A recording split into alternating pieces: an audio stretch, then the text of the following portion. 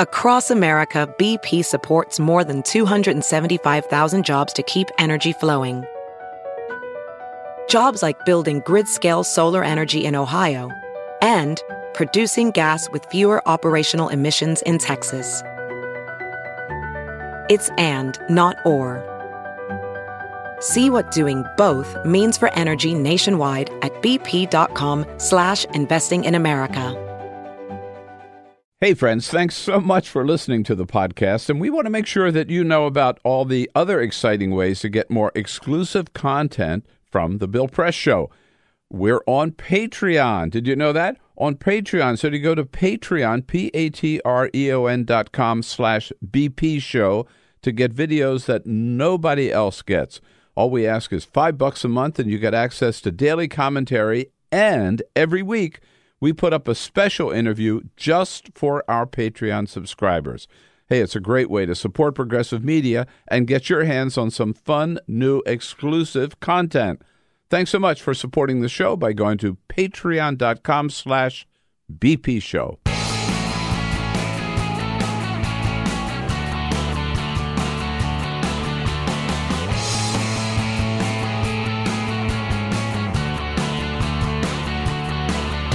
Giving you everything you need to fight the Trump administration. This is The Bill Press Show. Live at youtube.com/The Bill Press Show. It's one of the biggest ideas yet out of any 2020 candidate. Kamala Harris says, let's give America's teachers a $13,500 pay raise across the board. Amen, sister. What do you say, everybody? Here we go. Wednesday, middle of the week, Wednesday, March 27. Hello, hello, hello. Great to see you today. Wow, how about it? Lots to talk about. Yes, indeed. As we come to you live from our nation's capital, this is the Bill Press Show. So you're in the right place. Absolutely the right place to find out what the hell's going on today, whether it's here in Washington, around the country, or around the globe. And we've got it all covered. Coming to you online, on the radio, and on television. The Attorney General yesterday saying, yeah, we're going to get that full report. Well, as much of the report as possible. They still won't say the full report. We're going to get it out there. But it's going to take weeks, not days, weeks, not months, they say, but weeks. Why? Just, send the truck up here, rent a little truck, send it up to Capitol Hill, release it, and then we can take a look at it. Meanwhile, yes, indeed, the Trump administration making it official, despite all the BS talk about wanting to protect people with pre-existing conditions. The Trump administration is now officially on record in the courts saying they want to kill every single line of the Affordable Care Act. All of it. All goes down in flames. That's what Donald Trump wants. And yet he says we are going to be known as the party of health care. Yeah, by killing it? Don't get it. That's just the start of all that we've got to talk about today. So line up and get ready to send us your comments on the news of the day on Twitter at BP Show. On Twitter at BP Show. We will dive right in, top to bottom, but first, this is the Full Court Press. All righty, just a couple of other stories making news. So, this happens sometimes. There was a flight from Honolulu to L.A. that had to turn around earlier this week. They were on their way, and they had to stop and turn around, all because there was a fist fight that broke out between passengers. Yes, indeed. This is not the first time that this has happened, by the way. Just last month, another Hawaiian flight that was also going to Los Angeles had to be diverted because a man tried to punch someone on the flight crew. But this time, it was a spat between two passengers. They were fighting over something. But here's the thing. You're going to be shocked when you hear this. They say alcohol was a factor. Oh, no. Yeah. Shocking, when you come back from the island, you're supposed to be relaxed and relaxed. Chill. No. It's time to have a fist fight, apparently.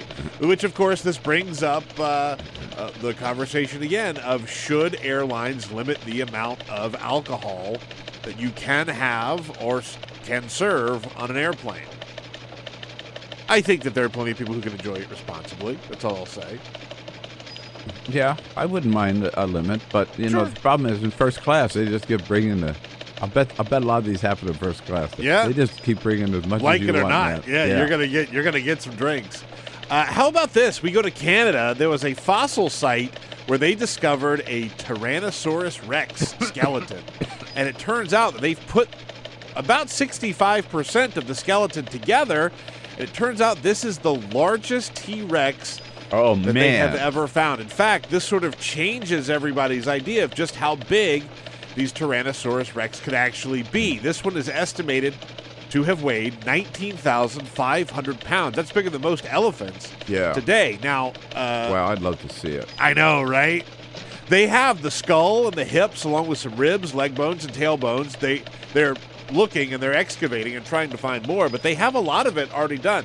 They have nicknamed this specimen Scotty. Scotty. Okay. And they say that he apparently, but from what they can tell, has lived to be around 28 years old. I'll never get tired of reading stories like this. Oh, no. I love it. You know, they're going to have to build another wing to the Natural History Museum, right? Right up there, wherever it is. Let Canada, Scotty in it. Yeah. Let Scotty in.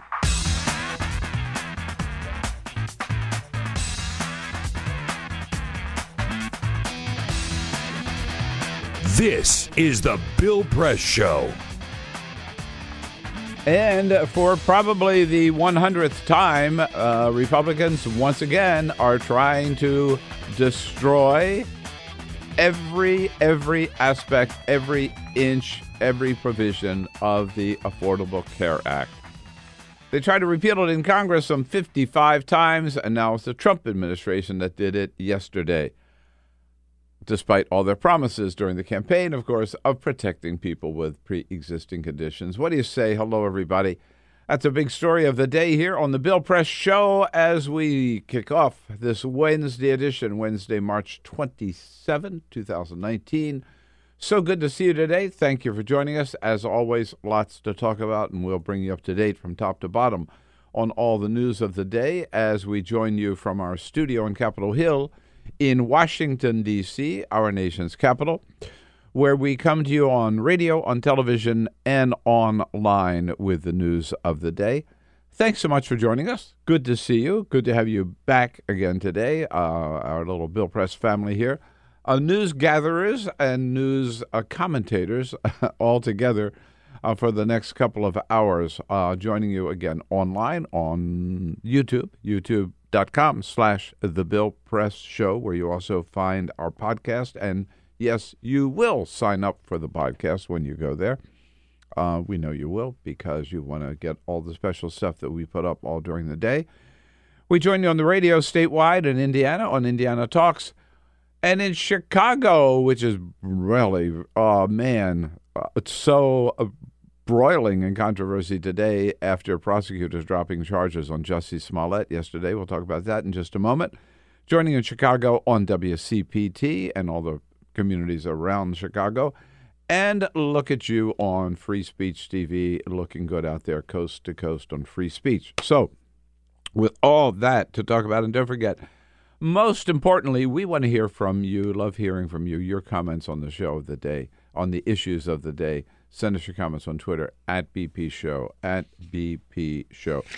Yes, indeed. I saw somebody tweeted out last night that CNN yesterday had spent like 6 hours talking nonstop about Jussie Smollett and maybe 5 minutes talking about the Affordable Care Act and the Trump administration's attempt to kill the entire Affordable Care Act. So we're going to do just the opposite today. Let's get our priorities straight.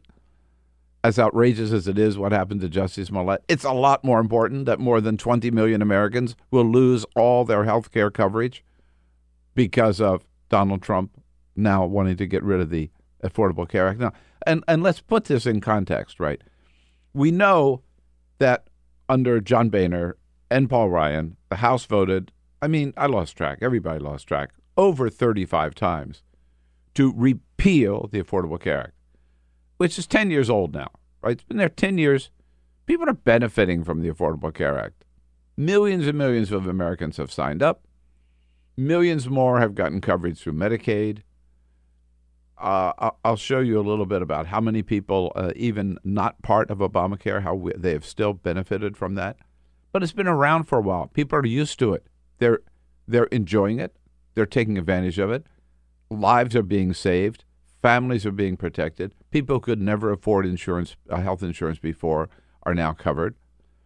Millions of young people are on their parents' health care plans until they're 26.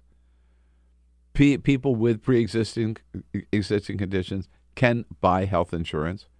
Preventive care, for the most part, is free now, just to encourage people to take better care of themselves. All those great conditions of Obamacare, Republicans never gave a damn about. They try to repeal it over and over and over and over and over again. Then Donald Trump comes along and says, I'm going to be the president of healthcare when he's running for office. We're not going to have Obamacare, but I'm going to repeal it on day one, but we're going to give you even a better plan. And we're going to deliver that, and that's part of my program. Well, they never did. He never came up with a plan at all. He gets elected, and he says, I'm going to repeal Obamacare on day one, which he didn't do. So here we are 2 years later. So then they shifted to this, well, we're going to save the best parts of Obamacare. And like last year during the campaign, the 2018 campaign, all the Republicans said over and over again, we're going to protect people with pre-existing conditions. We'll never let that go away. We're going to protect young people who are on their parents' programs. We'll never let that go away. And they've worn this mask, right, of trying to get rid of Obamacare or at least gut it, but keep all the most popular provisions. That went out the window yesterday. Unbelievably. There was a couple of weeks ago, a federal judge in Texas, we know, just one judge said he thought the entire Affordable Care Act was illegal, unlawful, unconstitutional, and therefore the entire act be repealed. And yesterday, the Trump administration totally reversed course. Reportedly, after a lot of controversy inside the Trump cabinet, reportedly even the Secretary of HHS, Alex Azar, I think his name is, did not want this to happen.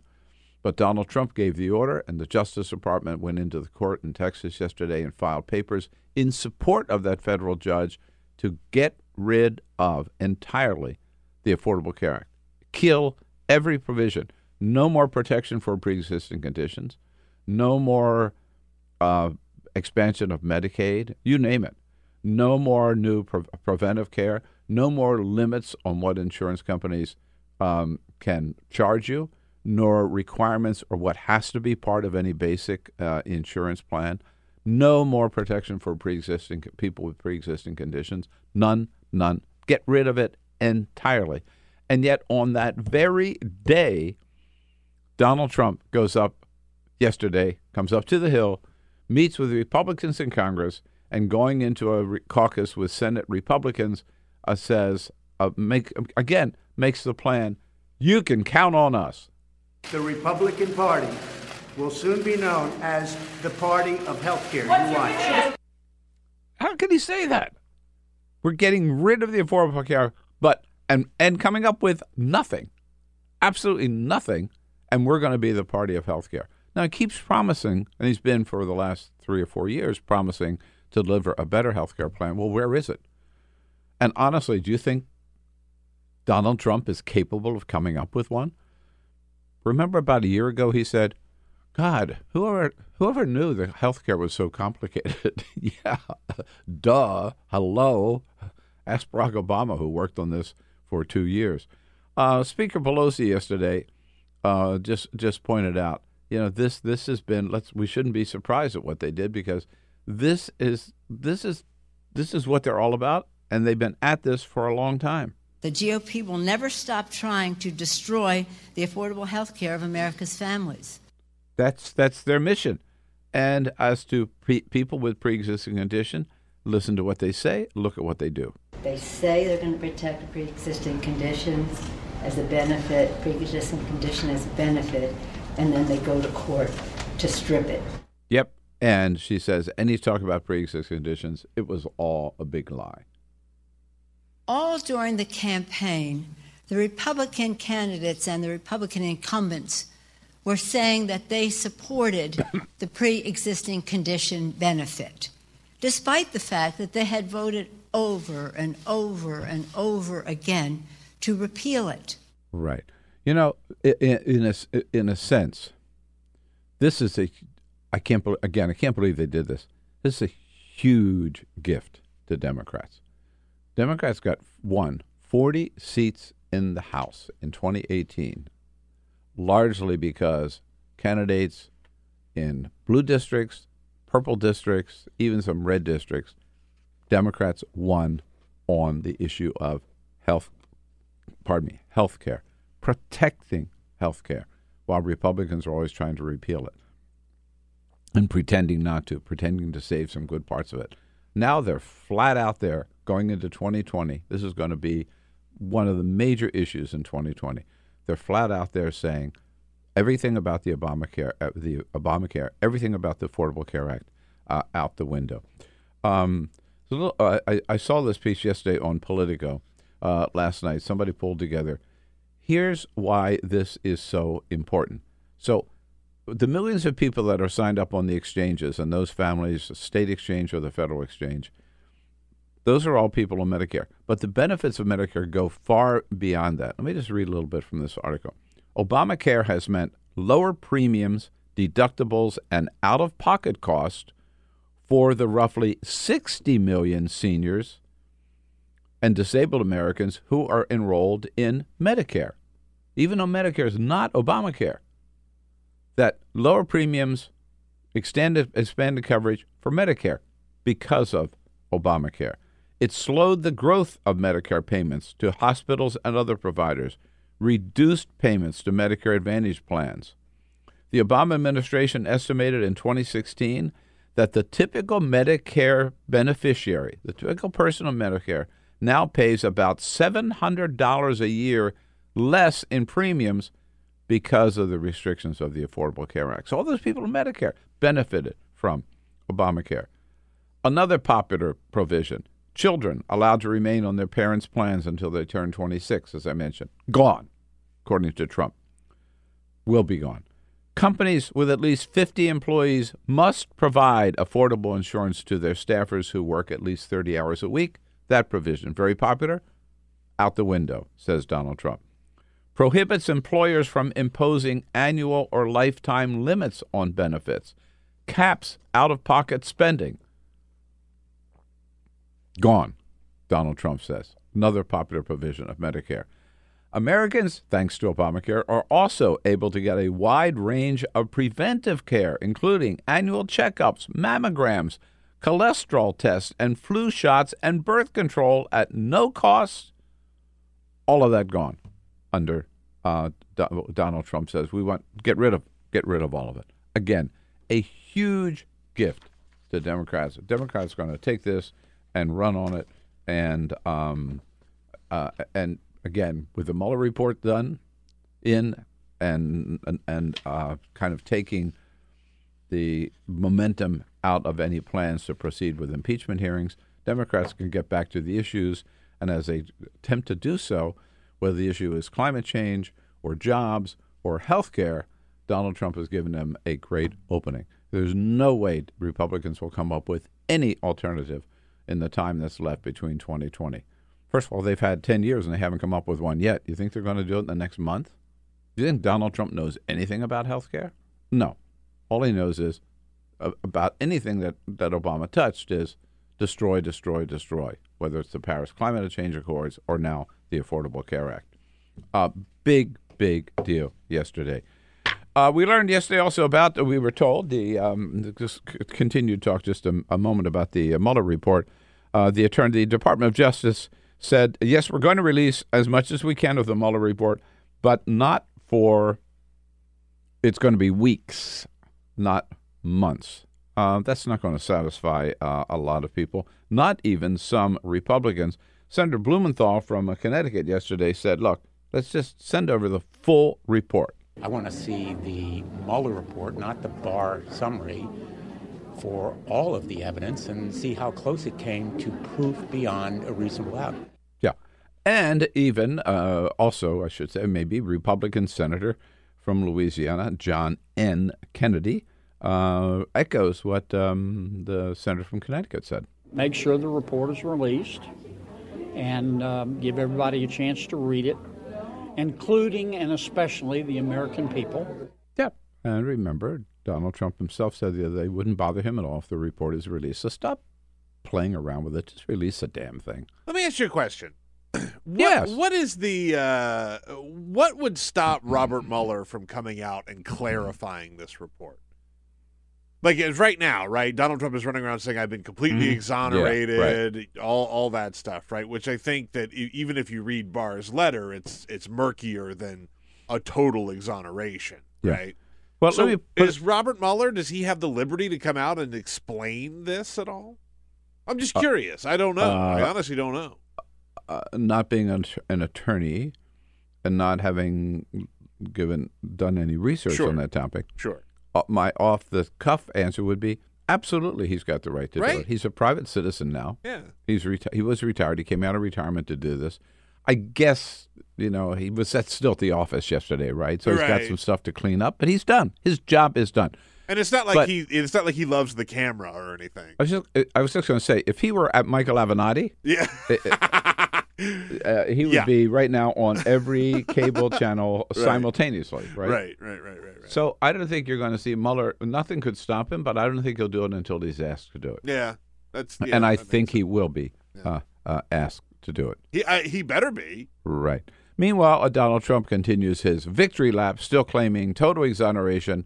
And remember, there is a distinction. I don't want to be a sore loser here, but there is a distinction between finding no collusion whatsoever.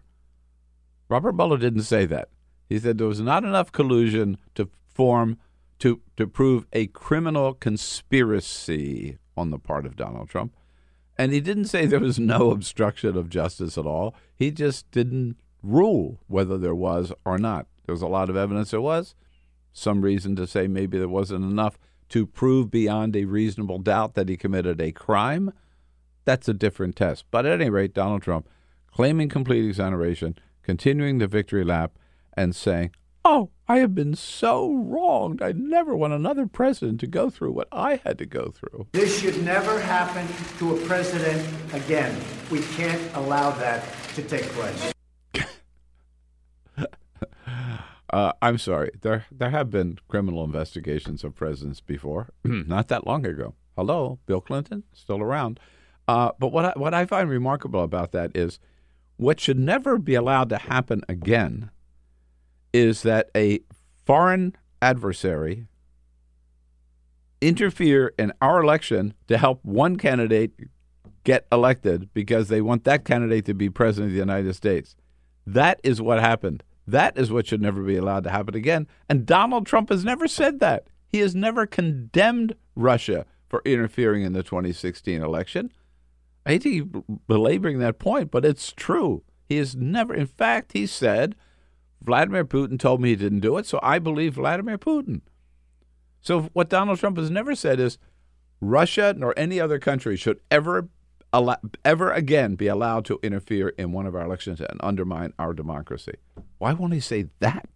That is the point here. And that, if nothing else, Robert Mueller proved beyond any doubt that Russia's involvement in the 2016 election was far, far, far greater than any of us thought. Far more complicated, far more reaching and penetrating in the American electorate than we ever thought. And yet Donald Trump still not condemned that. A couple of other things. Yes, indeed, the House tried valiantly to override the president's veto yesterday. They needed a 2/3 vote in the House. There was no way they were going to get it. The final vote was 248 to 181. All 234 Democrats voted, of course, to override. Not of course, but they held together. Good for them to override the president's veto of their resolution to override the emergency declaration. And 14 Republicans, brave souls, join the Democrats, but it wasn't enough, and certainly there are not enough votes in the House either. And then we get to Chicago. Unfreaking believable. Oh, boy. You know, I mean, so we know the story. This came out a month or so ago. Actor Jussie Smollett said he'd been attacked, homophobic smears, put a noose around his neck. MAGA hats, right? You know, happened in the middle of the night in Chicago. And it turned out pretty clearly that this was all staged by him for publicity. He paid a couple of brothers to do this, gave them the money. We got the evidence. We have the videotape of these brothers buying the ski mask that they wore. We've got a copy of a check that Jussie Smollett wrote to these brothers. Slam dunk.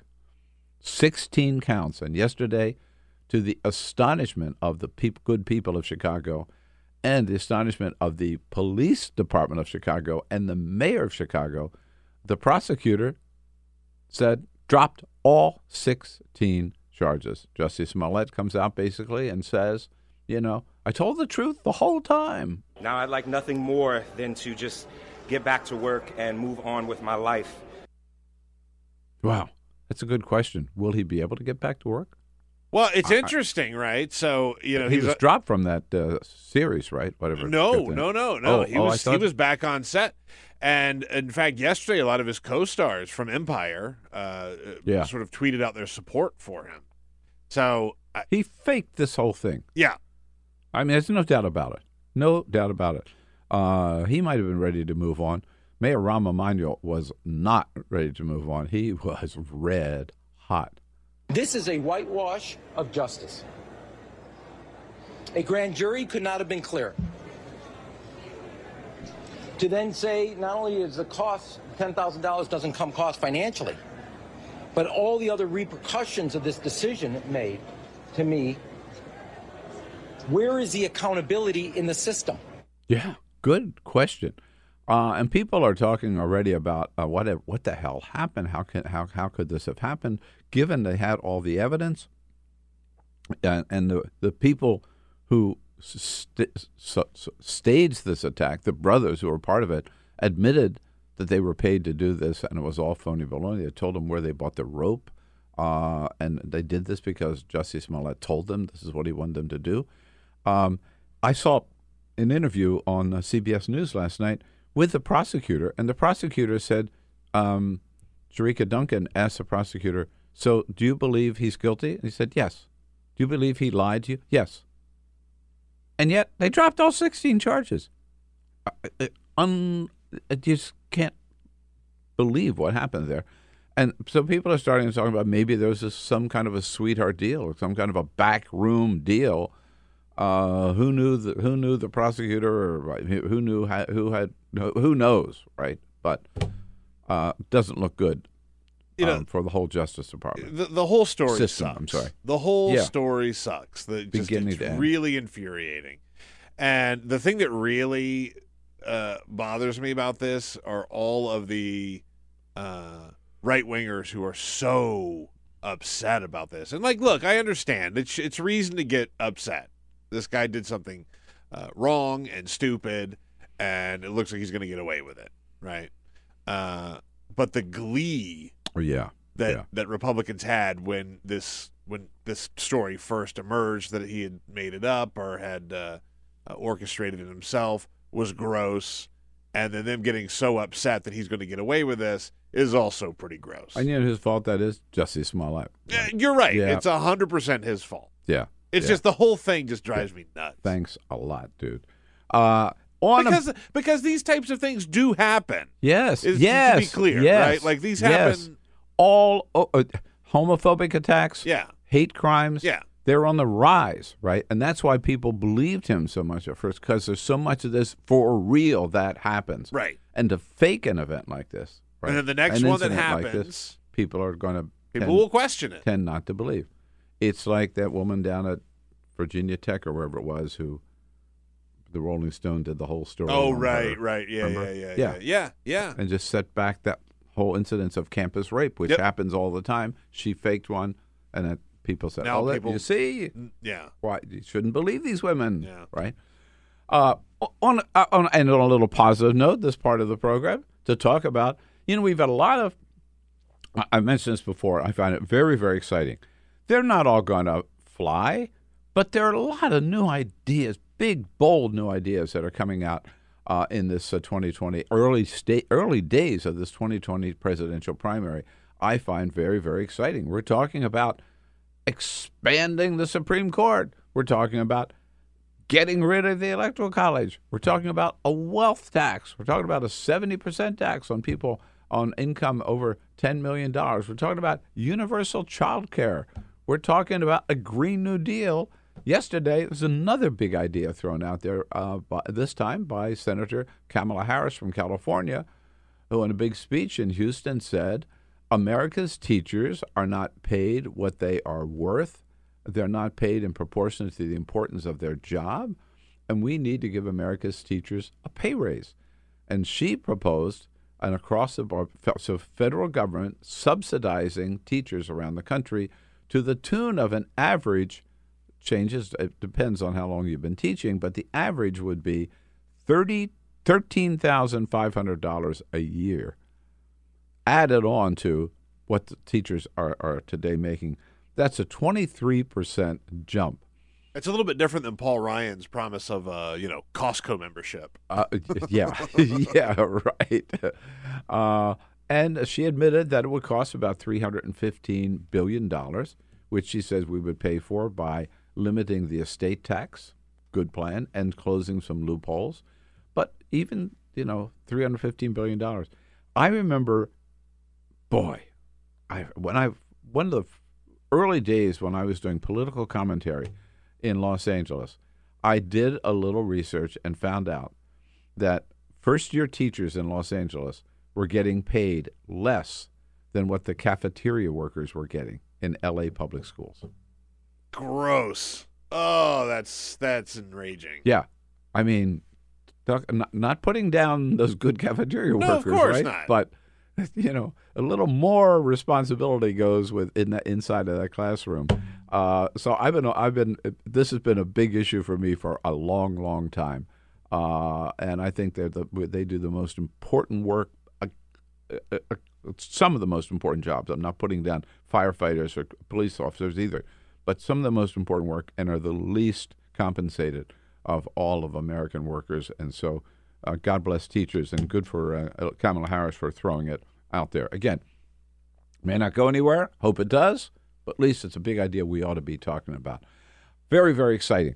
So there we go. We're just getting started. We'll take a quick break. Joe Perticone joins us next from Business Insider to talk more about this vote on the failed vote on the override yesterday and where we go now after the Mueller Report.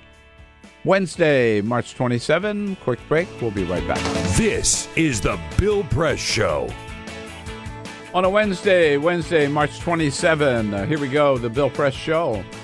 Well underway with all of you, coast to coast, joining us online on the radio and on television. Thanks for being there today. As we come to you live from our studio on Capitol Hill in Washington, D.C., hopscotching through the news of the day, now with the help of Joe Perticone from Business Insider, political reporter for Business Insider, covering the Hill and the White House, everything here, this side of the river in Washington. Joe, it's good to see you. Good to see you, too. A lot going on here today. We want to check up with some comments from some of our listeners and viewers before we move forward. Yes, Peter? Indeed. Let's go to Twitter, @BP Show, @BP Show. Let's read some comments first. True Blue, talking about Donald Trump and health care, says, all he really wants to do is take the Affordable Care Act and put his name on it. That's really what he's trying to do. Interesting. I'm not sure if I agree with that, but I'm not sure either. He wants to get rid of the Affordable Care Act and then put his name on what? Nothing. Yeah, so right. far. Right. Holly says that the Mueller report is done, but it's not in. If you catch what she's trying to say, we're really just reading off of the Bill Barr notes. She says the Democrats must have public hearings about all of this. I don't think it's extreme to say that we deserve to see the full report, not just the 4-page summary written by Donald Trump's Attorney General. Right. Yeah, exactly. And we also have a poll up right now. A poll. Will the GOP's renewed attacks on Obamacare, the ACA, guarantee a blue wave in 2020? You could vote yes, no, or undecided. As of right now, 64% of you say yes, 19% of you say no, 17% of you are undecided. So go check out our Twitter page at BP Show. At BP Show, you can vote in our poll. Guarantee? I'm not sure. But certainly will it give the Democrats an advantage and a boost in making their argument in 2020? Absolutely. So, Joe, let me ask you, God, you've been busy on so many different fronts here. I don't know where to start. Let's start with the override vote yesterday. Didn't have a chance, so why did Democrats even go through with it? Well, I mean, of course they have to do it. You have to try at least, even if you know it's going to fail. So, I mean, yesterday it was kind of a win for Trump to kind of have his national emergency declaration stand as it is. It's still the subject of a number of lawsuits, so it's not certain that it'll always go through. But you know, they had to do at least test the override vote, even though it's going nowhere. Right. So the vote was 248 to 181. 14 Republicans joining all the Democrats. Mm-hmm. I think there were 13 Republicans that voted for to override, not to override, but to nullify the declaration. So one more Republican joined in. Will there be a vote in the Senate? Do we know? I don't think so, especially because it failed already in the House. And, you know, there'd be no point for them to do that. That's also something that I don't imagine Mitch McConnell would entertain. So, and chances are even slimmer in the Senate.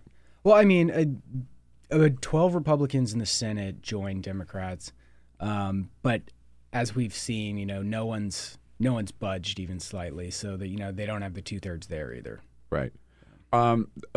We spent so much time talking about, and I want to talk to you about the health care decision yesterday by the president, by the administration, and about the Mueller report. That the Michael Avenatti news has sort of, we thought might disappear, but Avenatti was back out there yesterday still attacking Nike, right? Yeah, but that's what he does. You know, he's shown that he doesn't go away, you know, as much as people might want him to. But, you know, like, for instance, just the Avenatti news on top of the Mueller report closing, I know that a lot of Republicans have just been, like, counting it as another win because they just enjoyed that moment where they could, you know, own the libs just a little bit further. Something they love doing. Here's the question about the Avenatti thing. I mean, first of all, reportedly, and he's accused of trying to extort so much money out of shake Nike down for $25 million, right? And if you give me that money, I won't tell this story.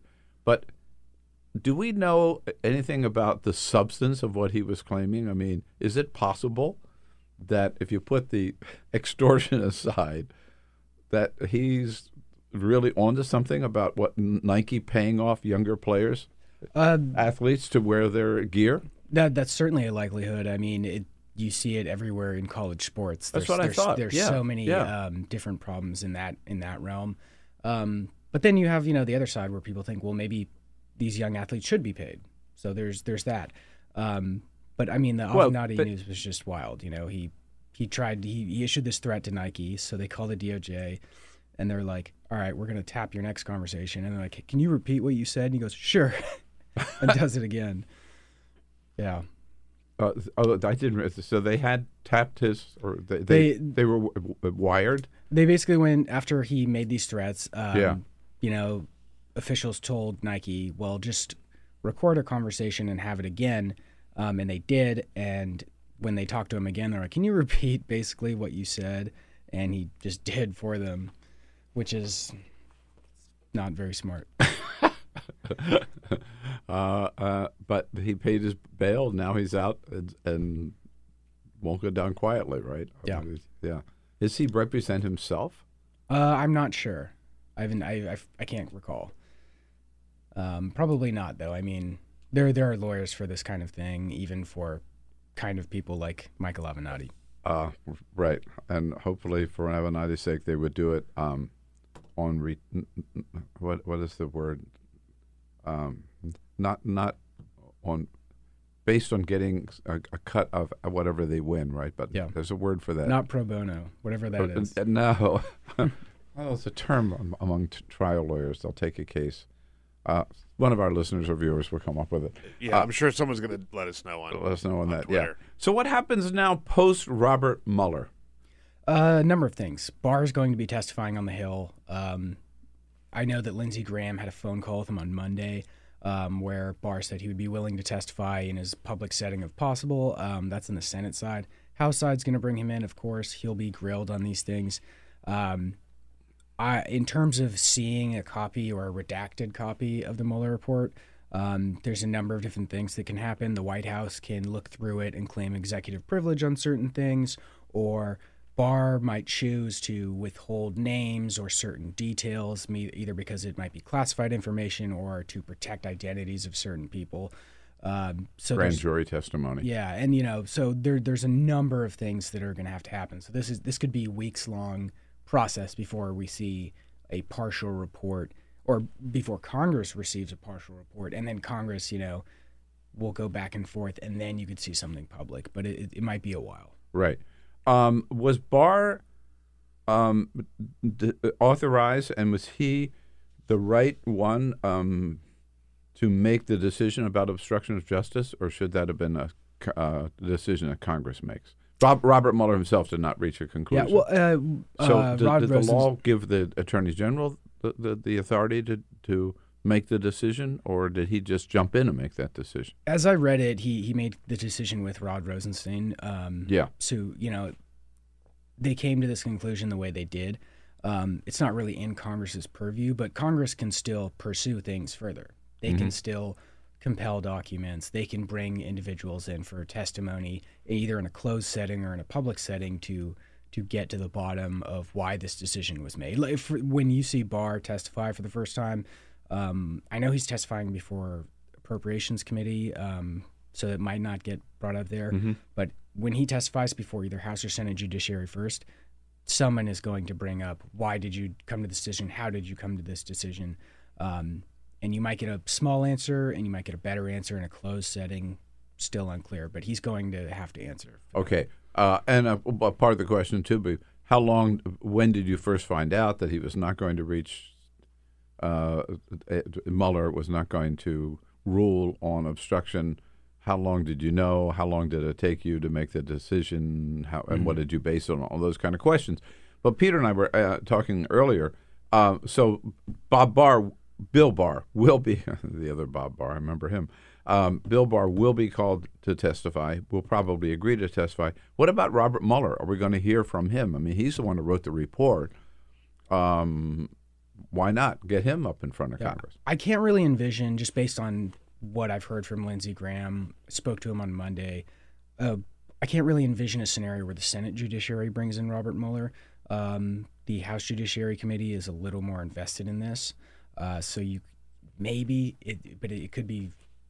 I still think it's unlikely for that to happen, but it could happen in a closed setting. I think that would be more likely. Well, okay, but his standing right now, he is no longer special counsel, correct? Mm-hmm. I mean, the job is done. I mean, I saw yesterday that he was in his office. Somebody reported, but I mean, the special counsel investigation is over, right? Yeah. So he's what? What's his status? Just a retired FBI director now, right? Yeah. So, I mean, he could always voluntarily come in and testify. I just don't think that's a line that Democrats would be willing to cross, bringing in someone like him for a public setting. I could see it in a closed setting, though. But wouldn't they want to know, again, what do you mean? Was there any collusion at all, just not enough to constitute a criminal conspiracy? Yeah. Was there any obstruction at all, just not enough to prove, again, a crime? Or and bringing in Robert Mueller. Because all we have, right, is this, I've got it here somewhere, this little 4-page document from the Attorney General. Yeah. And depending on how long it takes for DOJ and Barr to give answers to Congress, and if there's stonewalling, that would probably increase the likelihood of them wanting to bring in Robert Mueller to talk to him. But if they're prompt and they're swift with providing everything, I don't think they would see a need to do that. Right. So in the light of the Mueller report, clearly, as several people have pointed out, that may be over, but there are other investigations ongoing. Yes, like so many. So many, yeah.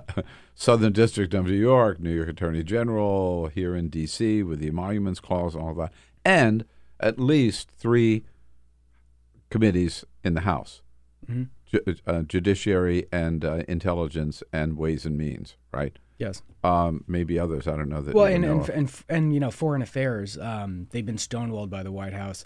They wanted to get details of all conversations that the White House has had with Vladimir Putin's office.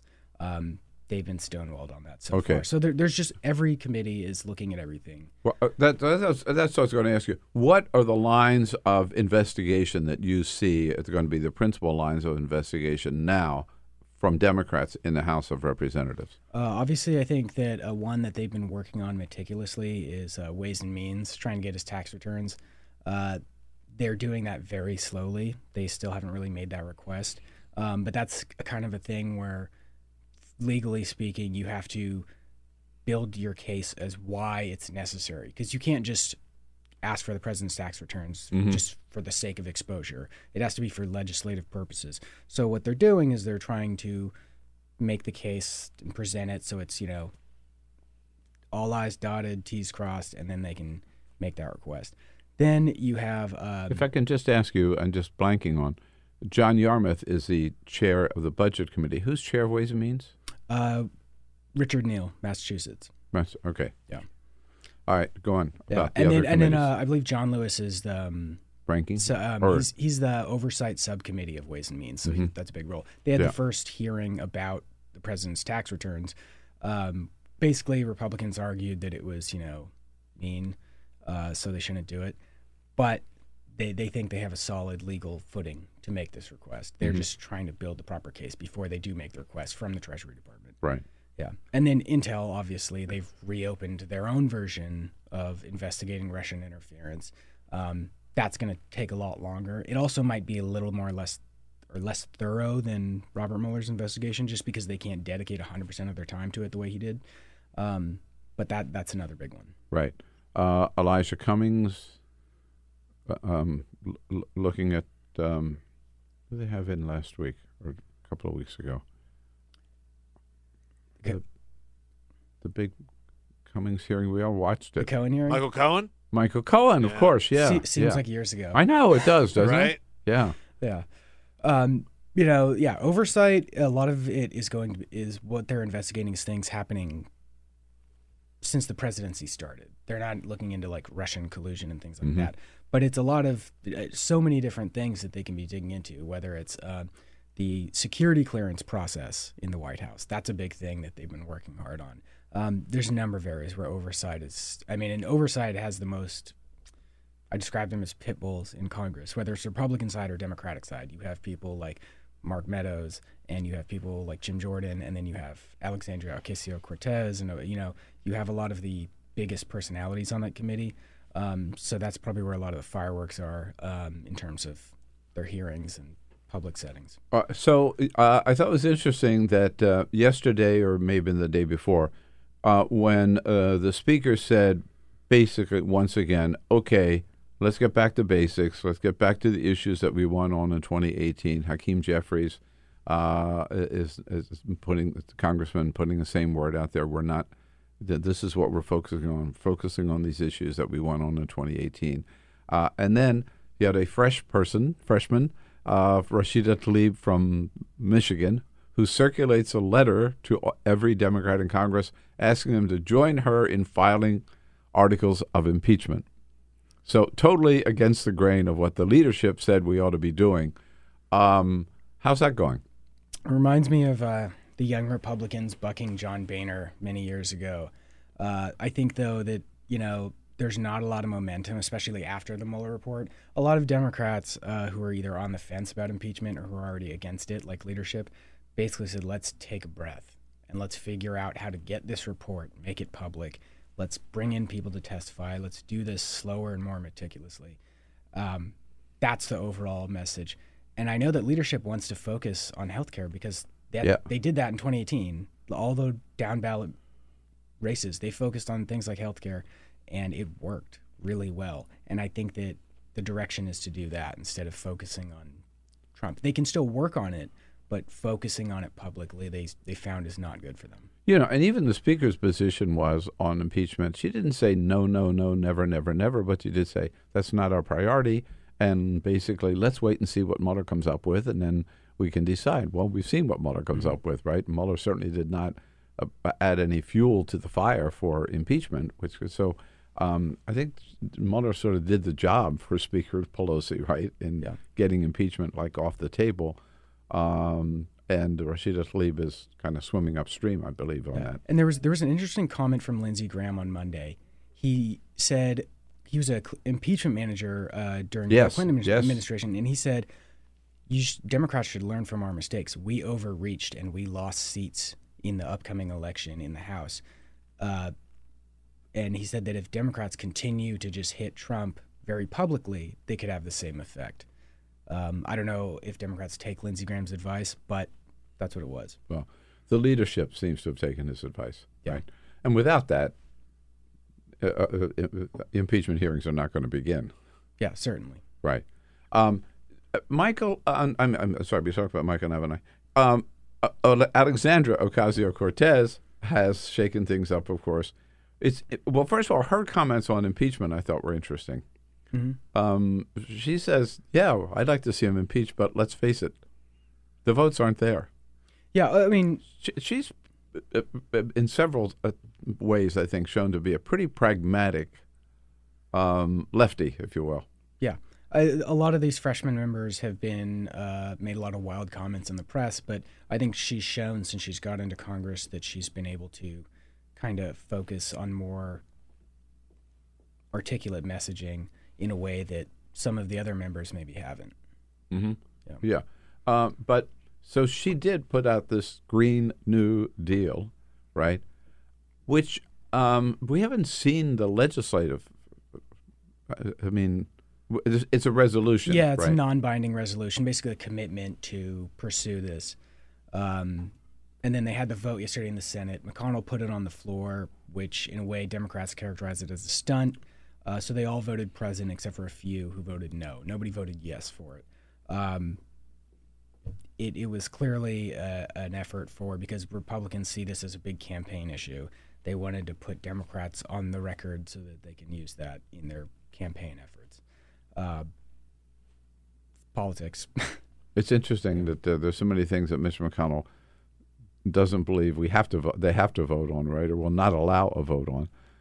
But this one, he really wanted a vote on, and Democrats basically said, we're not going to play that game. Right? Yeah, he did it without any hearings, no markups, no nothing, no amendments. This clearly, it was very obvious. Democrats said, we don't want to do this because, if you're going to vote on something like this, we should have hearings. We should have witness testimony. There's a process at play. But McConnell didn't do that. He just put it straight on the floor to put vulnerable Democrats in a political bind. And you saw Doug Jones in Alabama, easily the most vulnerable Democrat going into 2020.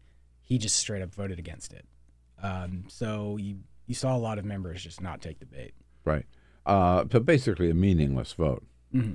I don't know whether you were able to get to this hearing yesterday, but Betsy DeVos was on the Hill and talking about the Department of Education's budget and priorities. One of the things that's come out in the president's budget, where sort of cuts across the board, one of the things that gets badly cut is the Special Olympics program, cut by $18 million. Betsy DeVos was trying to defend that yesterday, and her first defense is we all had to cut basically across the board. The President's fiscal year 2020 budget would reduce overall funding for department programs by $7.1 billion, which is a 10% decrease from 2019's appropriated level. Okay, So I've been head of a government agency, and sometimes that's what happens. They tell you just got to go back and find 15% or 10% or whatever, and you got make those cuts. But so that doesn't fly with the Democrats on the committee. They're particularly interested in the Special Olympics program, which does seem to be among the cruelest cuts of all. Congressman Mark Pocan, our good friend from Wisconsin, follows through on how many kids are impacted. Do you know how many kids are going to be affected by that cut, Madam Secretary? Mr. Pocan, let me just say again, we had to make some difficult decisions with this budget. Again, this is a question of how many kids, not about the budget. I don't know the number of kids. It's 272,000 kids. That's all. I'll answer it for you. That's okay. No problem. 272,000 kids. Bingo. Yeah. Right. Caught her in her own game. This isn't the first time that she's been up there and showed a pretty appalling ignorance of reality when it comes to the impact of some of their cuts. Yeah. During this administration, there's been big increases in defense. Other areas they've wanted to cut. And DeVos, throughout her tenure, has been cut, which is traditional Republican philosophy. So obviously it's going to get tense when she goes into those hearings, especially now controlled by Democrats. Yeah, right. Maybe the most unpopular member of the president's cabinet who's left, at any rate. And she's one of the few that is left. Hey, Joe, it's always good to see you. Thanks for your good work. Thank you very much. You got a busy time up there. BusinessInsider.com is where you can follow Joe's work. We'll back in just a minute with the rest of the news. This is the Bill Press Show.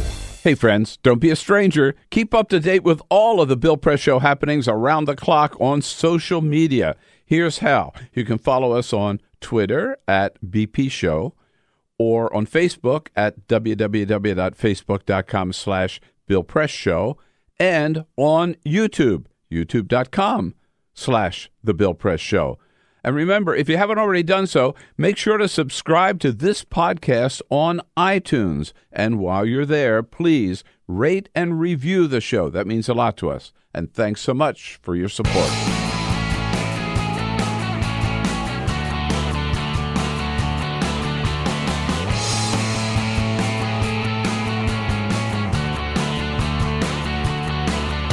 Giving you everything you need to fight the Trump administration. This is The Bill Press Show, live at youtube.com/The Bill Press Show.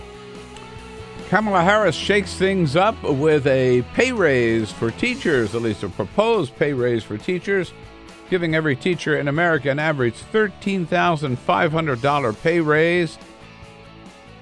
Great idea. Teachers deserve it. Hey, hello, everybody. What do you say? It is Wednesday, March 27. This is the Bill Press Show, and it's so good to see you today. Thank you for being part of the program as we join you across this great land of ours, coast to coast, online, on radio, and on television, with all the news of the day. A lot of big news, yes, indeed. Senator Harris, one of the leading 2020 candidates, saying teachers deserve a pay raise, and she, as president, would give them one as one of her top priorities. The Attorney General telling members of Congress yesterday, yeah, we're going to try to get that Mueller report to you, but it could take weeks, not months, but weeks, but not days either. And the Trump administration, in a change of course, actually, or maybe just coming up front and being honest with what they've wanted all along, goes into court to say we should kill the entire Affordable Care Act. Parker Molloy I'm sorry, I'm ahead of myself. She's next. She's next. Alice Ollstein is healthcare reporter for Politico, has been covering ACA since it was adopted and signed by the president, is here in studio to tell us what that all means. Hi, Alice. It's nice to see you. Hello. Good to be back. Thank you. It's good to have you back as well, particularly on a big day like today. Yes. We need to hear from you. I'm glad that you're here. And we'll find out all about the ACA and where we go from here. But first, this is big the headlines. Full Court Press. All righty, just a couple of other stories making news. Today's the day, Bill. Yes. Did you buy your ticket? You know what? Not yet. No, I have a note on my desk to get my Powerball ticket. You got to do it today. You got to do it today because the Powerball drawing will happen tonight. And up for grabs is a $750 million jackpot. That is the fourth largest jackpot in United States history. If you did take the lump sum payout, it would be $465.5 million. Now, you're going to play. Yeah, I'll do the lump sum. Carol and I already decided. You've already decided? Okay. Well, you take a little bit of the hit, but that's probably... that's all right. I think you can probably live with it. The odds of winning, roughly, 1 in 292.2 million. So I don't want to discourage you. I'm just saying don't get your hopes up too high. The Powerball has not been won since the day after Christmas, and since then they've had 25 different drawings that have failed to produce a winner. So we'll see if somebody takes it home tonight.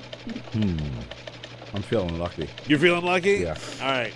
Here's a story that we've talked about several times, but Harris Teeter grocery I'm still store. going to buy one ticket, though.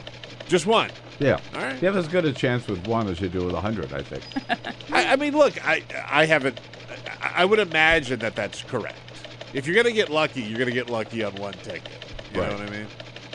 We've talked about this a lot, automation and self-checkout lanes in grocery stores. Well, yesterday, Harris Teeter said that they are trying some stores that are all self-checkout. They're trying these out in North Carolina specifically, and if it's popular and people like it, then they might roll this out nationally. So they are getting rid of the jobs, and they are opening up stores where everybody just checks themselves out. And you know what? At every one of those checkout counters, there'll be a person there to help you when you get stuck. Oh, no, or when absolutely. the machine breaks down, or when you can't figure out, how do you put an avocado here, right? No, I'm telling you. Yeah. It's interesting. Since Amazon took over Whole Foods, Whole Foods has put in a lot of self-checkout lanes, right? And it rarely ever goes exactly how you would like it to go. And so they have to have a couple of people sort of staffing those little kiosks because there are all sorts of problems. So we'll see if it's successful in North Carolina. They'll start rolling it out. But, of course, our buddy Andrew Yang has talked about this stuff, this automation. And it's nice to know that humans are still needed for some things. Right.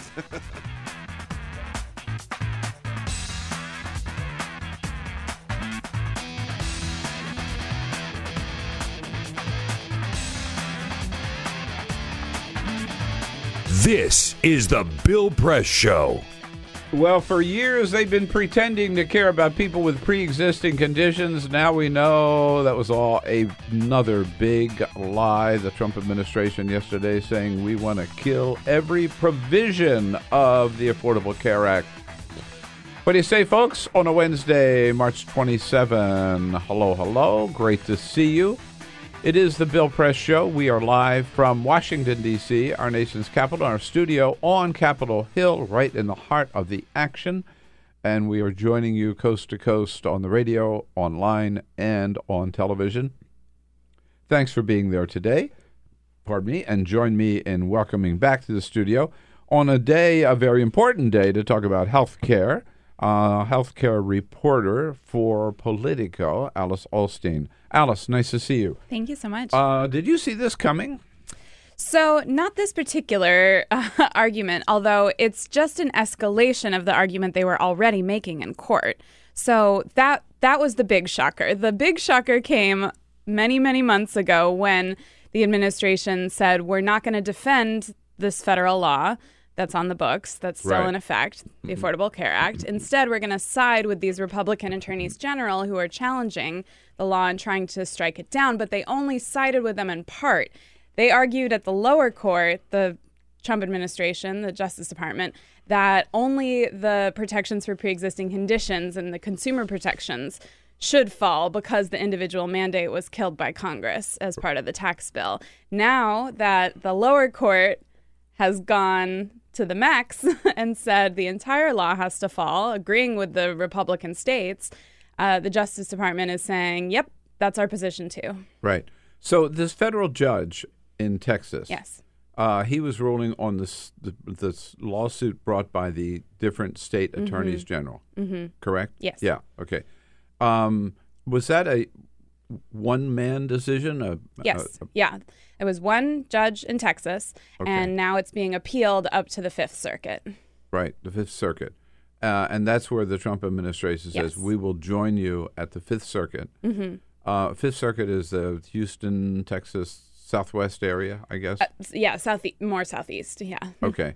How many judges? This is. I guess I think it depends on how whether it's a full en banc, as they say, or just a smaller number of them. This will be a smaller number. Yes. So by this ruling, and it's reported, maybe on Politico, I read it this morning, that not all members of the cabinet were on board with doing this, right? Some people argued that this is a mistake for us to go this far.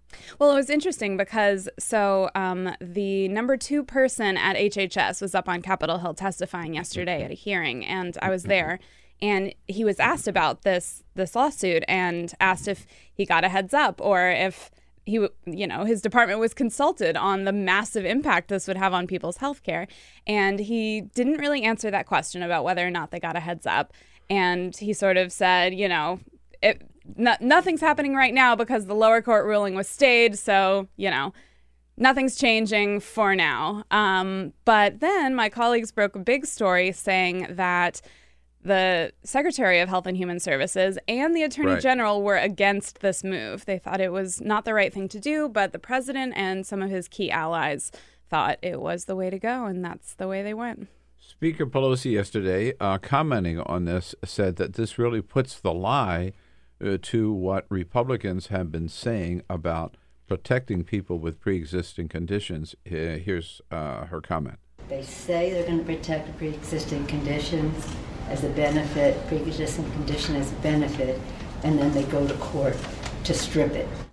So, they said, we've heard Donald Trump say over and over again, we're going to take care of you if you've got pre-existing conditions. This is just the opposite, right? Well, so there's the politics and there's the policy. The politics are incredible for Democrats. Here they were coming off this Mueller report that many Democrats felt was a big disappointment and almost an embarrassment based on what was predicted. Again, we haven't seen the actual report, but that's how it was playing out. And so Democrats were really on the defense there. And then suddenly the Trump administration decides to hand them this incredible gift of pivoting back to the very issue that won Democrats back the House, saying, let's talk about Obamacare and how much we want to get rid of it. And Democrats are saying, great, we would love to talk about that. We would love to draw that contrast.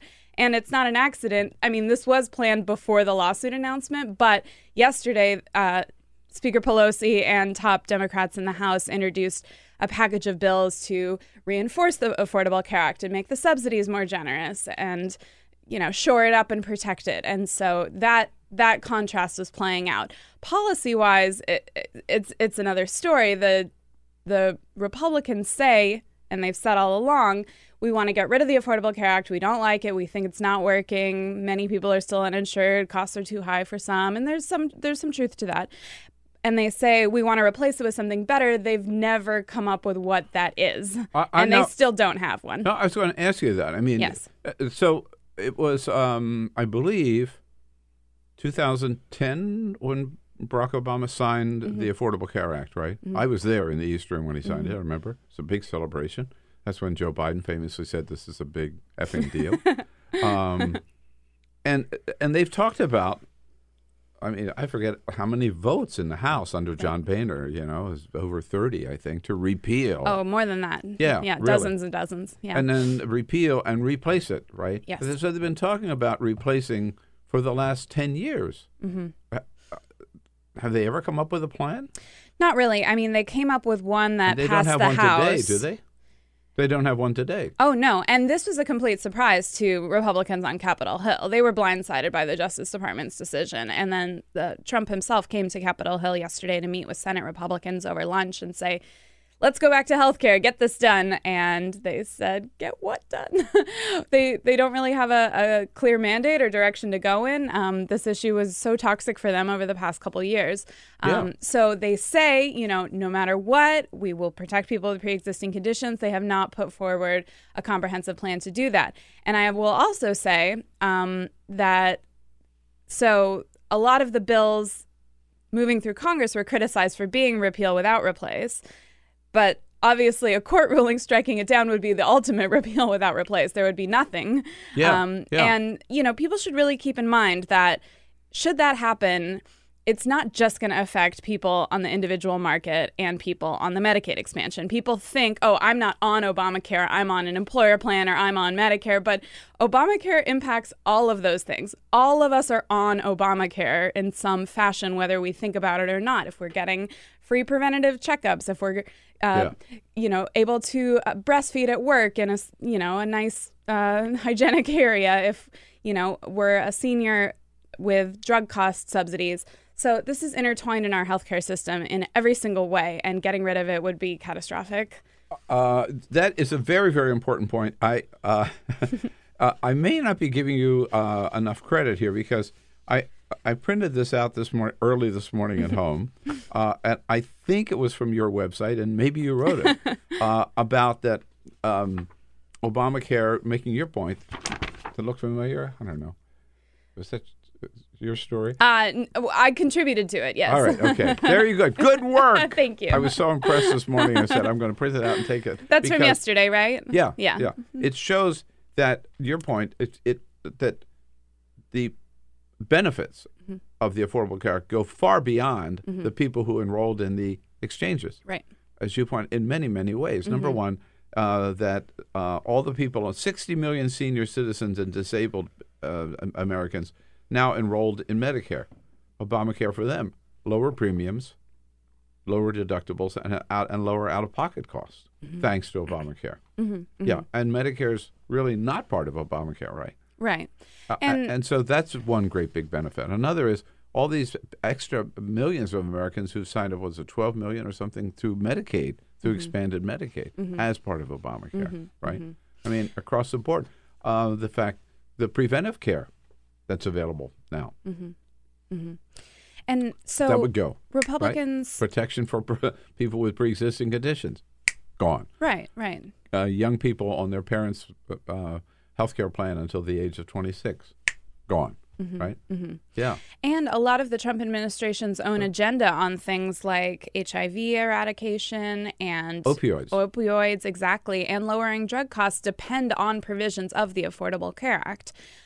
So Republicans... So what are they thinking, really? The Justice Department? No, yeah, or the Trump administration. Right. I mean, it looks like the Justice Department, given that there was some conflict inside the cabinet, that somebody at the White House said, no, this is where you go. You go all the way, right?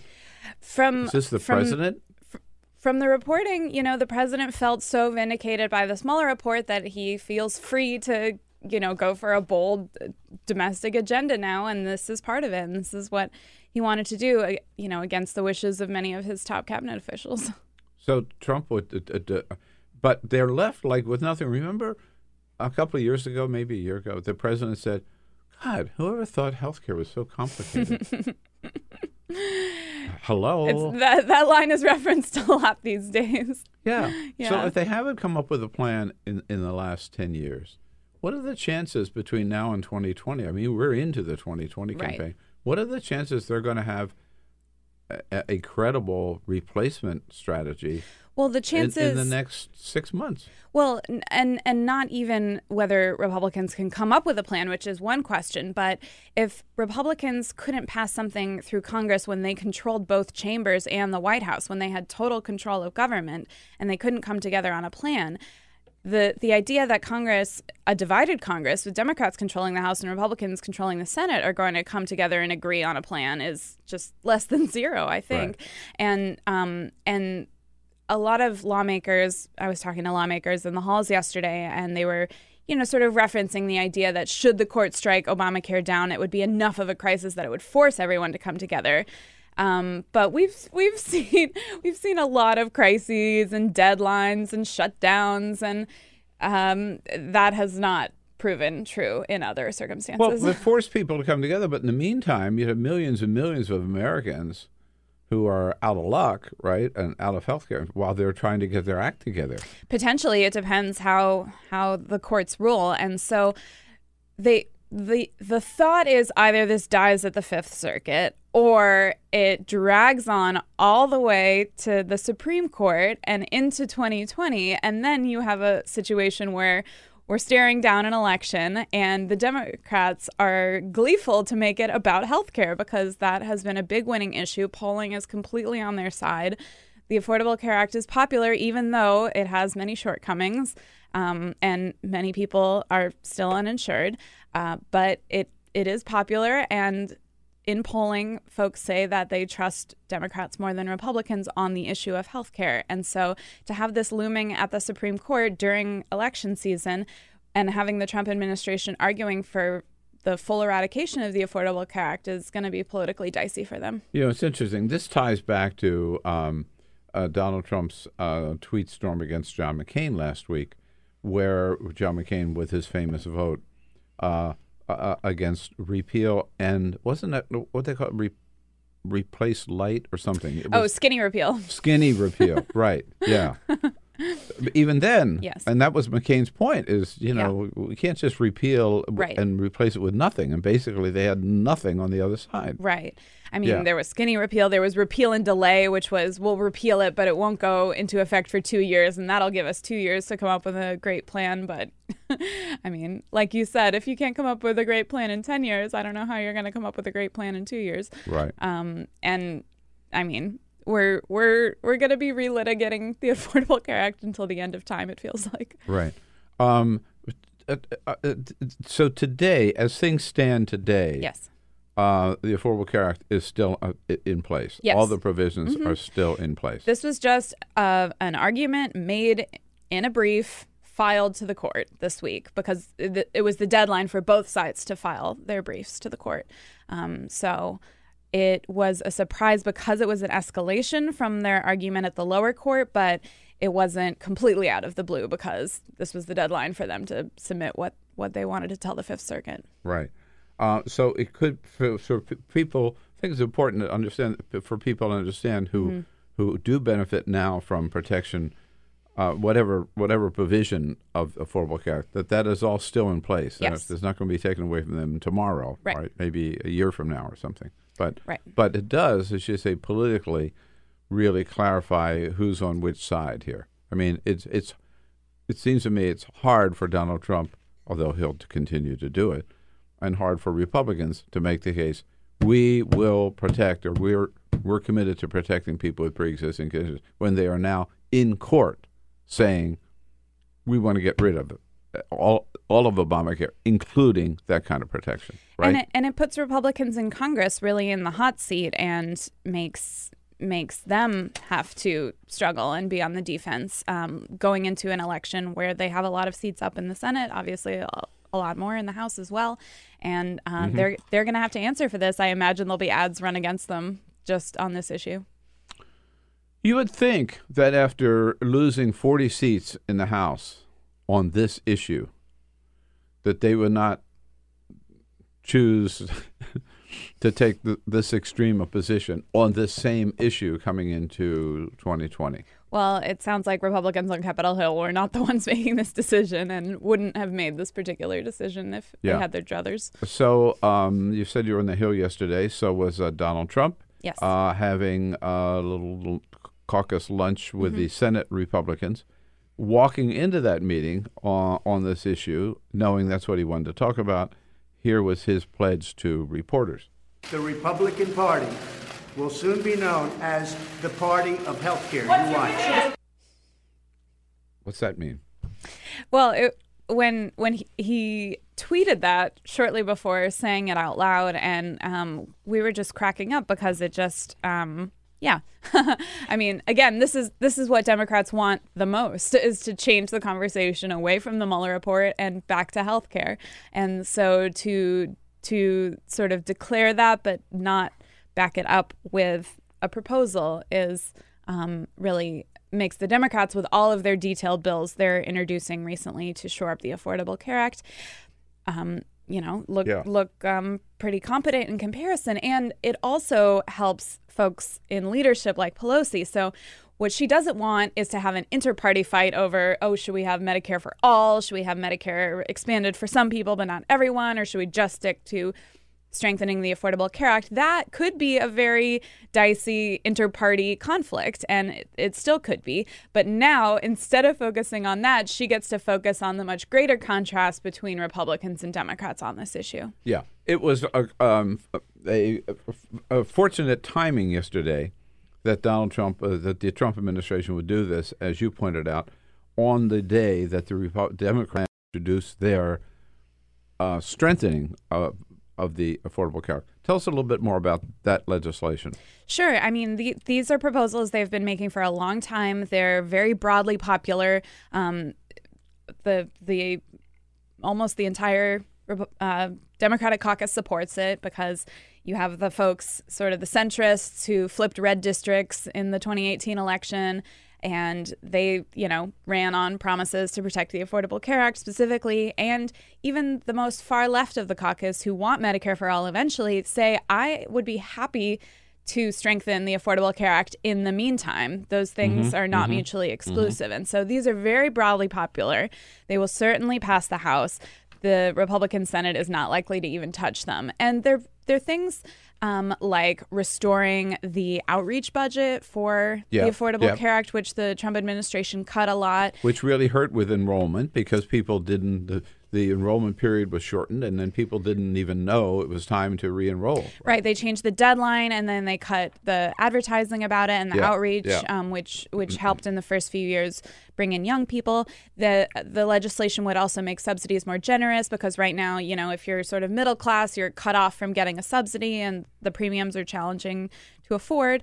And it would do a lot of things. It would also, the Trump administration has been allowing these short-term health plans. This is controversial among Democrats, but basically they're allowing these plans that are going to last. They're called short-term plans, but they can last a whole year just like a regular health care plan.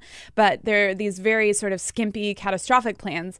The appeal is that they're cheap. The downside is that they barely cover anything. And Democrats have documented that both in the past when they were allowed and now that they're sort of expanded, they've been marketed to people in deceptive ways. And so there's some investigations about them going on Capitol Hill, but this would restrict those short-term plans. So you would more have to buy an Obamacare plan that really covers everything. Right. But the contrast is pretty clear from the administration wanting to jettison the entire Affordable Care Act, and Democrats are out at the same time with legislation to shore it up and to fix it, which it's always need fixes from the beginning. Sure. It certainly needs some improvements. You mentioned the Medicare for all. So, this was Bernie Sanders' big idea in 2016, which everybody said was so far out there. And yet today, just about every Democratic candidate of the entire 15 who are running so far is supporting some version of Medicare for all. I mean, Bernie's won that battle for sure. But under that rubric, there are a lot of variations on the theme, right? Definitely. Right. Yeah, there's a whole spectrum. There's, the most sort of moderate, incremental, let's just allow people over age 50 to buy into Medicare, but keep Medicare the same otherwise, and they still have to pay premiums, et cetera. And then on the other end of the spectrum, there's the Bernie Sanders Pramila Jayapal bill, which would be a beefed up Medicare that covers way more than Medicare covers now for everyone, totally for free, no premiums, no nothing, you're covered. Right. And then there's ones in the middle. Which would mean getting rid of private insurance companies. Essentially, yes, because only a few little supplemental things would even necessitate them. And then in between is one I understand, like I think Congresswoman Jan Schakowsky and a couple of others come up with that you have basically it's a public option, right?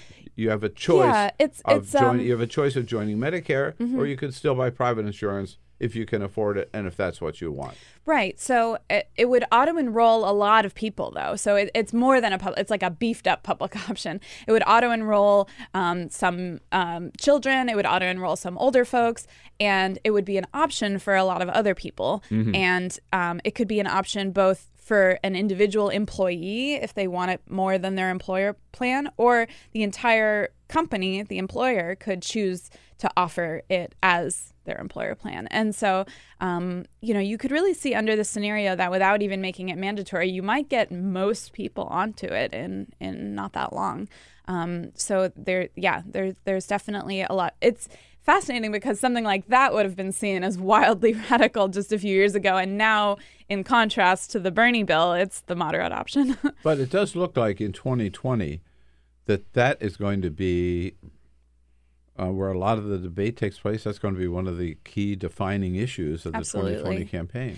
And right now, you're seeing a lot of candidates keeping their options open. They're endorsing. The senators who are running for president are signed on. They're co-sponsoring multiple bills. Mm-hmm. I see. And right, so anywhere. They said, I want Medicare for all, but if what we can get is for folks over 50, great, I'll take it for now. And so you see, yes, a lot of lawmakers, Cory Booker, Kamala Harris, et cetera, endorsing multiple healthcare plans and sort of keeping their options open. What we'll have to see is, if Bernie's participation in the race really pressures them to come up with their own healthcare plans instead of endorsing other folks. Have you followed the Sackler family A bit, yeah. crisis or controversy? Yeah. The Sackler family, the principal investors in the company that manufactures opioids, that have made all their money by pushing these opioid drugs out there, and have been hiding how addictive they were, et cetera. Hiding how addictive they were, and at the same time, the Sackler Family Foundation being one of the biggest supporters, particularly of the arts, museums in the world, and now. Because we see that the money has come from this illicit drug trade, not illicit maybe, but what's the word for it? I don't know. Damaging to the country. Yes. I mean, there's lots of lawsuits happening right now, trying to hold companies accountable. But several of the world's biggest museums have said, we don't want your money anymore. It's tainted money. It's come at the cost of human lives and a lot of suffering because of these drugs. And so the Sackler family they've halted any charitable contributions because nobody wants their money, right? Mm-hmm. I think it's fascinating, and that going after that sort of philanthropy, trying to strip away a company or. In this case, the family's credibility has been a really interesting and I think really effective activist tactic. I mean, you've seen it with oil companies also sponsoring museums and protests related to that. And so I think connecting the dots between these things has been really. And as serious a crisis as it is, there still has been no national program to deal with it. I mean, I know there's a lot of different ones. Kellyanne Conway held some meetings in the White House, but what happened? Well, Congress did pass bills, putting a lot of money into this, but what you're hearing from the states is that it's just never enough. I mean, they're investing so much money into making drugs available to revive people who have overdosed, more readily available. They've, expanded treatment options, but it's just such a huge crisis, and tens of thousands of people every year are dying. Right. So there it is. Thanks in part to Donald Trump. The Affordable Care Act is going to be, and protecting it and expanding it and not killing it, key issue in 2020. Alice, you're going to have an exciting another 18 months here. Yes, indeed. All right. Thanks so much for coming in today. You can follow Alice's work at Politico.com. Should the media apologize for its coverage of the Robert Mueller investigation? Parker Molloy joins us from Media Matters for America, coming up next here on The Bill Press Show. A quick break, and then we'll be right back. Take The Bill Press Show anywhere you go. Download our free podcast. Search for The Bill Press Show on iTunes and catch the highlights from every show. It's a Wednesday, March 27. It's The Bill Press Show, and it's good to have you with us as we join you everywhere you are in this great land of ours. Pardon me. From our studio on Capitol Hill in Washington, D.C. And we join you today thanks to the help of the American Federation of Government Employees. good men and women of the AFGE, the largest union for federal employees under the leadership of President J. David Cox. Those good men and women who keep our federal agencies running, proud to get up and work for America every day. Check out their website at afge.org. And we welcome to the studio for the remainder of the show here, the next 35 minutes or so. Parker Molloy is editor-at-large over at the great Media Matters for America. Hey, Parker, nice to see you. It is great to be here. We are glad to provide some studio space and a microphone for you today to step up to the microphone and to apologize to Donald Trump and the Trump administration for all the bad things you said about him during the Mueller investigation that we now know was totally, a real witch hunt, as Donald Trump said. As he is no doubt owed an apology. Which the funny thing is, that's actually something that when what was it? Rudy Giuliani went on Chris Cuomo's show on CNN, and at one point he stopped the show and said, "Apologize for this before we go any further. Apologize." And it's just so bizarre to see all of that at play. It feels so childish. It feels so petty, especially jumping to this so quickly. You know, we were 12 hours out from when Barr's letter came out, and you already had the messaging, which started at the White House. You had Kellyanne Conway and Rudy Giuliani and Sarah Sanders out there saying that the media owes Trump an apology.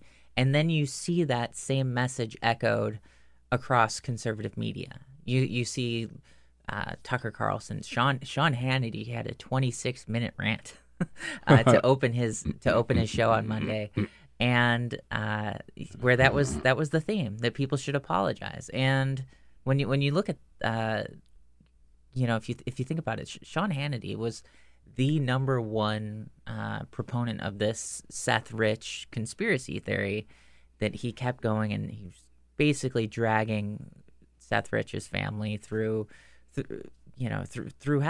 trying to make that trying to create this kind of conspiracy theory. So it's kind of funny seeing them now standing up for the integrity in journalism. Well, and Peter, while we're talking, maybe you could pull that Sarah Huckabee Sanders yesterday. Remember, which she was saying the media should be ashamed, just to hear that again. But my question is, first, apologize for what? Exactly. Okay. Oh, here we go. This is Sarah Huckabee Sanders yesterday, outside the briefing room, of course, because we don't have briefings anymore. After she'd finished talking to Fox, she talked to reporters. I think Democrats and the liberal media should be absolutely embarrassed by their behavior over the last 2 years in their breathless reporting and their hope. It's not just that they reported and spread a slanderous, malicious lie, but they hoped for the takedown of the President of the United States. Well, again, apologize for what? Apologize for reporting that the Justice Department was conducting a criminal investigation into the President of the United States, which was started by members of the Justice Department, not by the Clinton campaign. In fact, and the special counsel appointed by people that Donald Trump had appointed to head the Justice Department. Could you imagine if they just didn't cover this? Yeah, right. if there was no coverage, no reporting, I think. Or we're supposed to apologize for reporting that the president's campaign manager was found guilty in 2 different courts of multiple crimes for which he's going to spend 8 or 10 years or whatever it is in prison. Or apologize for reporting that the president's personal attorney said the president lied when he said he knew nothing about hush money payments to Stormy Daniels, and the president lied when he said he was not doing business deals for a new hotel in Moscow, all during the time of the campaign, for which Michael Cohen is going to jail too. So we weren't supposed to report on any of that. Gotta focus more on tax cuts and the economy. That's their big message. The media keeps downplaying his accomplishments and this and that, but I don't. I have a hard time taking that sort of instruction seriously. That that media shouldn't report something. But I think one thing that's important to note here is that in a lot of this criticism, people seem to be confusing opinion pieces with reporting.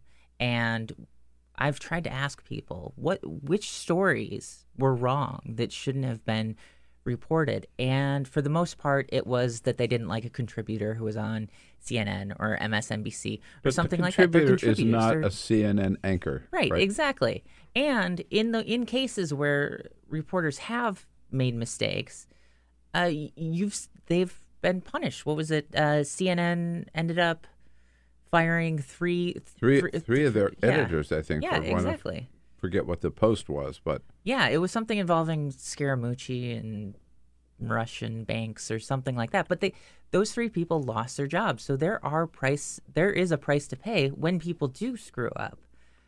But you can't go after, Jennifer Rubin writing an opinion column at the Washington Post for being too hard on Donald Trump, which seeing Sean Hannity describe her as a far left. Yeah. Writer is one thing, but yeah.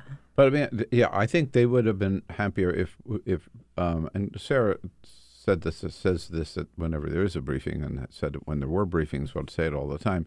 Why aren't you talking about our bill on tax cuts or something, or why aren't you talking about blah, blah, blah? Why are you talking about the Mueller report? Well, again, this is the president of the United States who is under investigation for potential serious crimes against this country, and an investigation that we gave the numbers yesterday, issued 2,800 subpoenas, executed 500 search warrants, interviewed 500 witnesses, indicted 34 individuals, including 6 top members of Donald Trump's team. This is a big story. Pretty big. Yeah, hello. Right. Well, I think a big part of this is the fact that the goalposts kept moving, too. It started with, Russia didn't have anything to do with the election. And then, if you look at how people are talking about this now, it's, of course Russia did something with the election, but did Trump know? That shouldn't be the standard of whether something's newsworthy, whether or not Donald Trump personally knew of, issues affecting the election. And I think that one of the biggest mistakes is that people accept this idea that that Russian involvement was some Facebook posts or just some social media posts or something like that. But it's really, if you think about it, the leaked DNC emails and the leaked Podesta emails, that was a giant story that held on from about July onward. So that took up a lot of space. That was something that in the final month of the campaign, on the trail, Donald Trump was mentioning it constantly because it was a powerful story. And that's when I think of Russian involvement, that's the story I think about. I don't think about $40,000 in Facebook ads or something along those lines. I think of the fact that this story and the timed slow release was essentially a way to hack the media. It was a way to dictate coverage. It was a way to divert things away whenever he was facing a tough story. As you saw the day that the Access Hollywood tape was released, immediately WikiLeaks came out with something to try to divert attention away from that. Right. So that was a big deal, and I think that it's certainly worth covering. Fox seems to be, it's not just the White House, but Fox seems to be, no surprise, doing the work of the White House in terms of retaliation against some of the other cable networks and some individuals. Rachel Maddow particularly. Yes. Targeted by saying. Yeah, that was no surprise, and I mean it always. And again, Rachel does her homework. She knows her facts, and she just lays it out there. Yeah, right? Exactly. I mean, obviously she has opinions, and she puts them forth, but I don't see how someone can take issue with Rachel Maddow, but not see anything wrong with Sean Hannity or Tucker Carlson or Lou Dobbs or any number or Laura of Ingraham. people. I mean, if you talk about the opinionated, that's what you have in prime time on Fox. People all have their point of view, their agenda. Exactly. It happens to be all pro-Trump. What a weird coincidence. And on MSNBC, you've got people who have a different point of view, which they express in prime time. Mm-hmm. Yeah. Hello, okay. I kind of feel like one of the issues here, which the only point that I think that the people calling for various apologies kind of have here, which is not the point they're trying to make, is that a lot of people can't tell the difference between the two. They see the news coverage, they see the opinion coverage, and it blends blends together in a lot of ways. And I think that that's one thing right now at Fox. They're really trying to emphasize that wall between opinion and news. But it's less a wall and more whatever the opposite of a wall is. It's a door.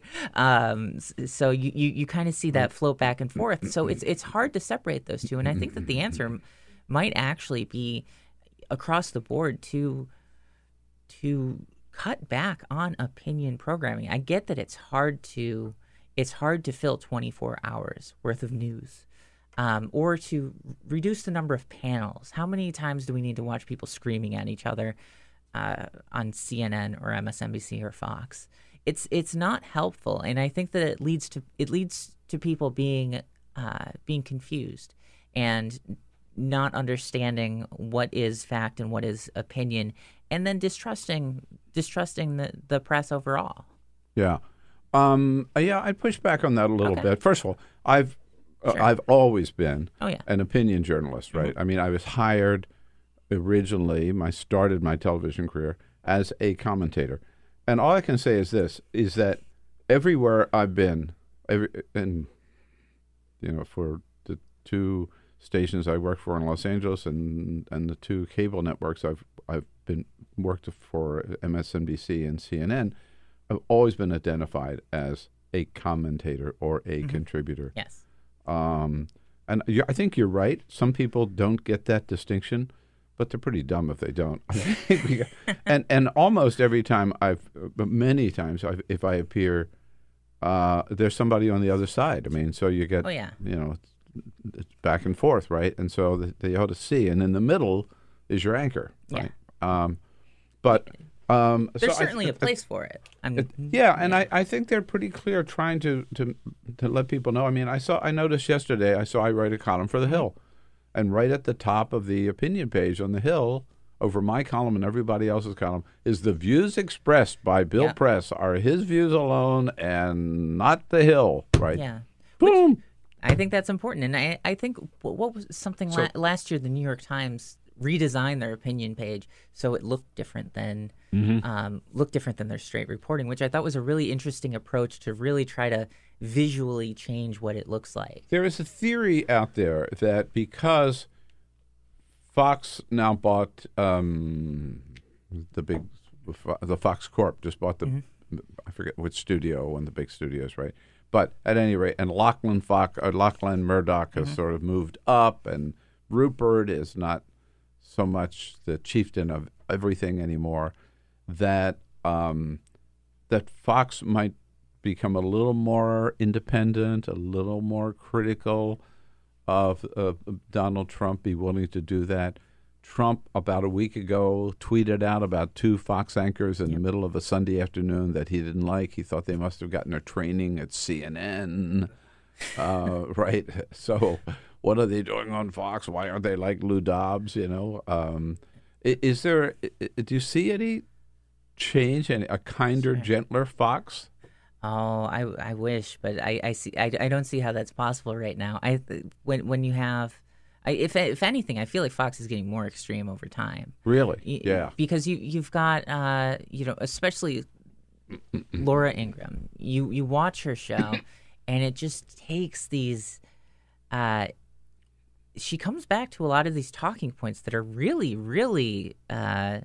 She complains about identity politics as a lot of Fox anchors do, but when they're playing up these fears of immigrants and this idea that people are going to be replaced, which is something that she's mentioned on her show a number of times, that's pretty extreme, and that is an identity based point of view to put out there. So I don't see how you have a kinder, gentler form of nationalism, which is what what that would be. So the Trump agenda is. Yeah, exactly. So I feel like it's hard to do that, especially when they're trying to still currently trying to please Trump, their number one fan. When they do straight news reporting, he complains that it's not like Lou Dobbs. Why aren't more people like Lou Dobbs or Steve Doocy or Laura Ingraham or Tucker Carlson? And it's a tough needle to thread. I agree with that 100%. Yeah. I mean, we've done this show for a long time. We've been watching Fox News for a long time, right? And even going back to the days of Bill O'Reilly, Bill O'Reilly, a lot of bad takes, right? Obviously. But they, back in the day, would stop short of actually putting out white nationalist ideas, right? They knew how to say the quiet part quietly. Yes. And now masks are off. I mean, we say this all the time. They're saying the quiet part loud. They're just being very upfront. They are catering to white nationalism. They want that audience. They don't try and hide from it. Mm-mm. Yeah. They have gotten which is remarkable because back 14 years ago, when we first started the show, they were really bad, and they've gotten exponentially worse. Yeah, if you go back and it's kind of interesting to go back and look at, for instance, if you go on the Media Matters website, look at what was written 10 years ago. It looks so tame by today's standards. You might see, this person had got a fact wrong, or something like that, which was notable at the time. But now everyone just sort of assumes that there's going to be some straight up lying thrown in there, along with some incendiary viewpoints. You mentioned the personalities there. I thought it was funny a couple of weeks ago where the president gave everybody ratings based on how much they loved him, right? And so there were several people at Fox who got a 10, like Sean Hannity got a 10, Lou Dobbs gets a 10, but Steve Doocy got a 12. It was, how much do you love me on a scale of 1 to 10, 10 being the best? Doocy was a 12. And what I think is funny about that is the fact that I'm sure that Steve Doocy probably takes that with a point with pride. I bet you. No concern over the fact that if the person whose news you're reading thinks you're so great, maybe you're making a small mistake here or there. But he seems pretty content with it. Oh yeah, I bet he has that framed and he's hanging right over the mantle in the living room. At the same time, the one that surprised us, and we end up playing bites of his often on the show, is Andrew Napolitano. Yes, Napolitano has become a pretty independent legal analyst. I mean, it's interesting. He's still a conservative Republican, but on legal issues, he's been consistently pretty critical of the president. He's willing to push back, which I think is really interesting. And I'm not sure if it's so much that he's changed or that everyone else around him has changed in the other direction. So, but yeah, I mean, he is worth listening to. He's one of those conservative viewpoints that is worth listening to and considering because, I think it is important to hear views that differ from your own. As long as they're based in reality, like I don't see the benefit of entertaining some sort of bizarre white nationalist fantasy. Yeah. However, if someone wants to make the conservative legal argument for whatever, I am all on board for watching that and listening to it. Now, I don't agree with him often, but I do think that it's a good thing that he's willing to push back a little bit on others because you see, especially when he'll appear on shows like Outnumbered, for instance, he'll appear on these shows and the co-hosts will try to set him up to basically say, agree with me on this, and he might say, well, not that far. Let's walk it back. So are we to think better of Fox now that Donna Brazile is a political commentator? That's interesting. She did. I think it's going to be interesting to see what she does over the next few months. But at the same time, it's disappointing, I think, in the sense that it's hard to look at Fox right now overall and see anything other than more or less propaganda, especially when it comes to their primetime shows. So she's appearing on these shows. I feel like when you're appearing on shows like Tucker Carlson or any of the other shows, she was on Hannity, I think, the other night, which is really interesting because Hannity was one of the one of the loudest voices criticizing her supposedly giving a question to Hillary Clinton during the primary. But I feel like those shows, it's tough because you don't want to legitimize propaganda, but at the same time they also have 2.5 million viewers a night. So you've kind of got to balance that. I don't know if overall that makes her a net positive, a net negative on there. I think that she brings a valuable viewpoint, but I don't know if it's overall a good thing. And one thing I could say about Donna is not someone who is going to temper her views or pull in her sales because of being on Fox News. Oh, absolutely. I mean, she'll say what she thinks. Oh yeah. And I fully believe that. Totally. And she'll call them out if she disagrees with them. So I think I'm glad she's there. I'm not sure it's going to make a big difference in Fox overall. I do want to ask you about this before we run out of time here. It's not just the media that's come under attack for their giving any credence at all to the Mueller report. They seem to have focused in on Adam Schiff. Yep. That's which is interesting. He's demanding just doing his job. that he resign. He's just doing his job. Yeah. And also he knows more about what's going on than anyone at Fox, which also makes this really interesting. But I feel like this push for apologies and a push for resignations, I don't know that it's necessarily a new trend, but it's certainly one that's picking up.